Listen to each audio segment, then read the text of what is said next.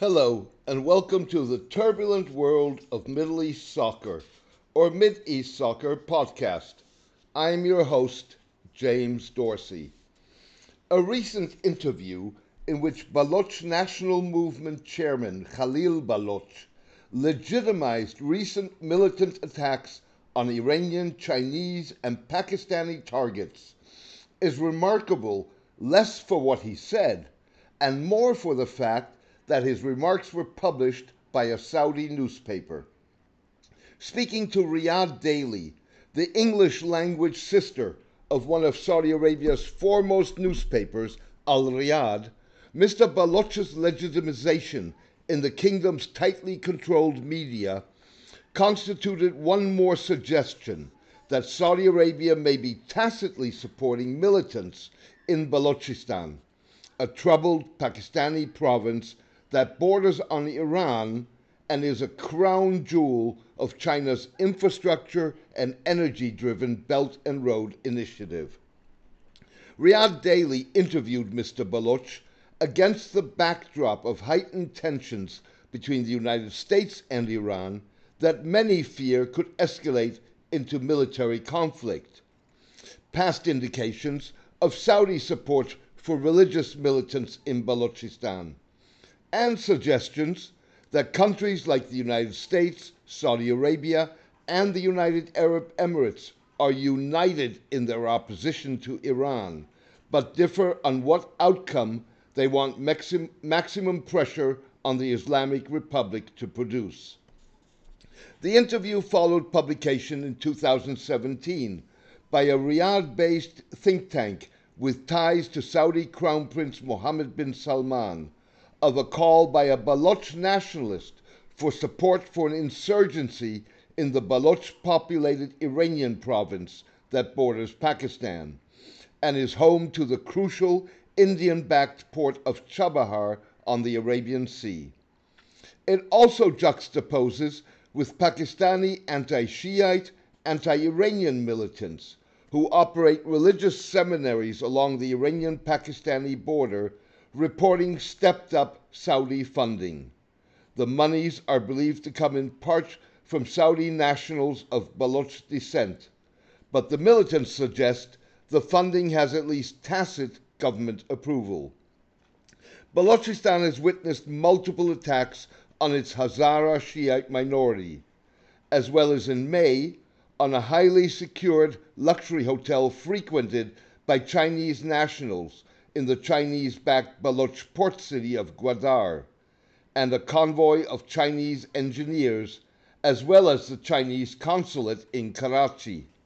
Militants killed 14 people in April in an assault on an Iranian Revolutionary Guards convoy, and exploded in December a car bomb in Chabahar. Saudi Arabia is also suspected of supporting the Mujahideen-e-Khalq, a controversial Iranian exile group that seeks the fall of the Iranian regime and enjoys support of senior Western politicians and former officials, as well as U.S. National Security Advisor John Bolton, prior to his appointment, and ex-Saudi intelligence chief Prince Turki al-Faisal. For now, tacit Saudi support for Baloch militants is likely to be more about putting potential building blocks in place rather than the result of a firm decision to wage a low-intensity proxy war. The recent escalation in militant attacks is a direct reaction to Pakistan Army's growing atrocities in Balochistan and China's relentless plunder of Baloch resources, Mr. Baloch said, asserting that the Pakistani part of Balochistan has been occupied by Pakistan since 1948. Mr. Baloch insisted that the Baloch nation is resisting against this forced accession. This insurgency is the continuation of that. The alleged Saudi support, coupled with plans for a $10 billion Saudi investment in a refinery in Gwadar and a Baloch mine, has sparked discussion in Beijing about the viability of China's $45 billion plus stake in the region's security and stability.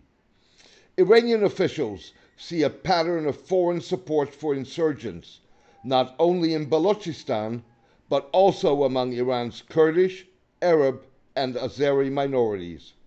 Their suspicions are fueled by statements by Mr. Bolton prior to his appointment, calling for support of insurgencies, and Prince Mohammed's vow that any battle between the Middle East's two major rivals would be fought in Iran rather than Saudi Arabia.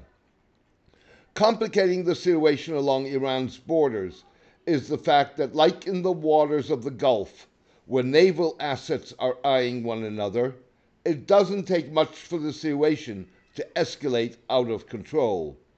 That is particularly the case with Iran having shifted tactics from strategic patience to responding to perceived escalation with an escalation of its own. Iran, moreover, has been preparing for a potential covert war waged by Saudi Arabia and possibly US-backed ethnic insurgent groups, as well as the possibility of a direct military confrontation with the United States by building a network of underground military facilities along its borders with Pakistan and Iraq. Iran recently released a video showcasing an underground bunker that houses its missile arsenal. In a further heightening of tension, Iran's Revolutionary Guards attacked on Friday Iranian armed opposition groups in the Kurdistan region of Iraq with drones and missiles. Iranian artillery separately shelled villages in a region populated not only by armed anti-Iranian and anti-Turkish Kurdish groups, but also smugglers. The strikes followed the killing of 3 Iranian Revolutionary Guards. A spokesman for the Democratic Party of Iranian Kurdistan denied responsibility for their deaths. The risk of escalation is enhanced by the fact that while the United States, Saudi Arabia, Iran, and Israel agree on the principle of maximum pressure, they do not necessarily see eye to eye on what the end goal is. While US President Donald Trump appears to want to force Iran back to the negotiating table, Israel and Mr. Bolton are believed to advocate gunning for the regime change, ignoring the risk that the effort could produce a government that is even less palatable to them. That outcome would suit Saudi Arabia, that does not want to see a regime emerge that would be embraced by Western nations and allowed to return to the international fold unfettered by sanctions. A palatable government would turn Iran into a Middle Eastern powerhouse with a competitive edge vis-à-vis Saudi Arabia, and complicate the kingdom's ambition to become a major natural gas player and sustain its regional leadership role. Writing in the Pakistan Security Report 2018, journalist Mohammad Akbar Notazai warned, "The more Pakistan slips into the Saudi orbit, the more its relations with Iran will worsen. If their borders remain troubled, anyone can fish in the troubled water." Thank you for joining me today. I hope you enjoyed the podcast. A written version of this podcast is on my blog, The Turbulent World of Middle East Soccer, at mideastsoccer.blogspot.com. Please join me for my next podcast in the coming days. All the best and take care.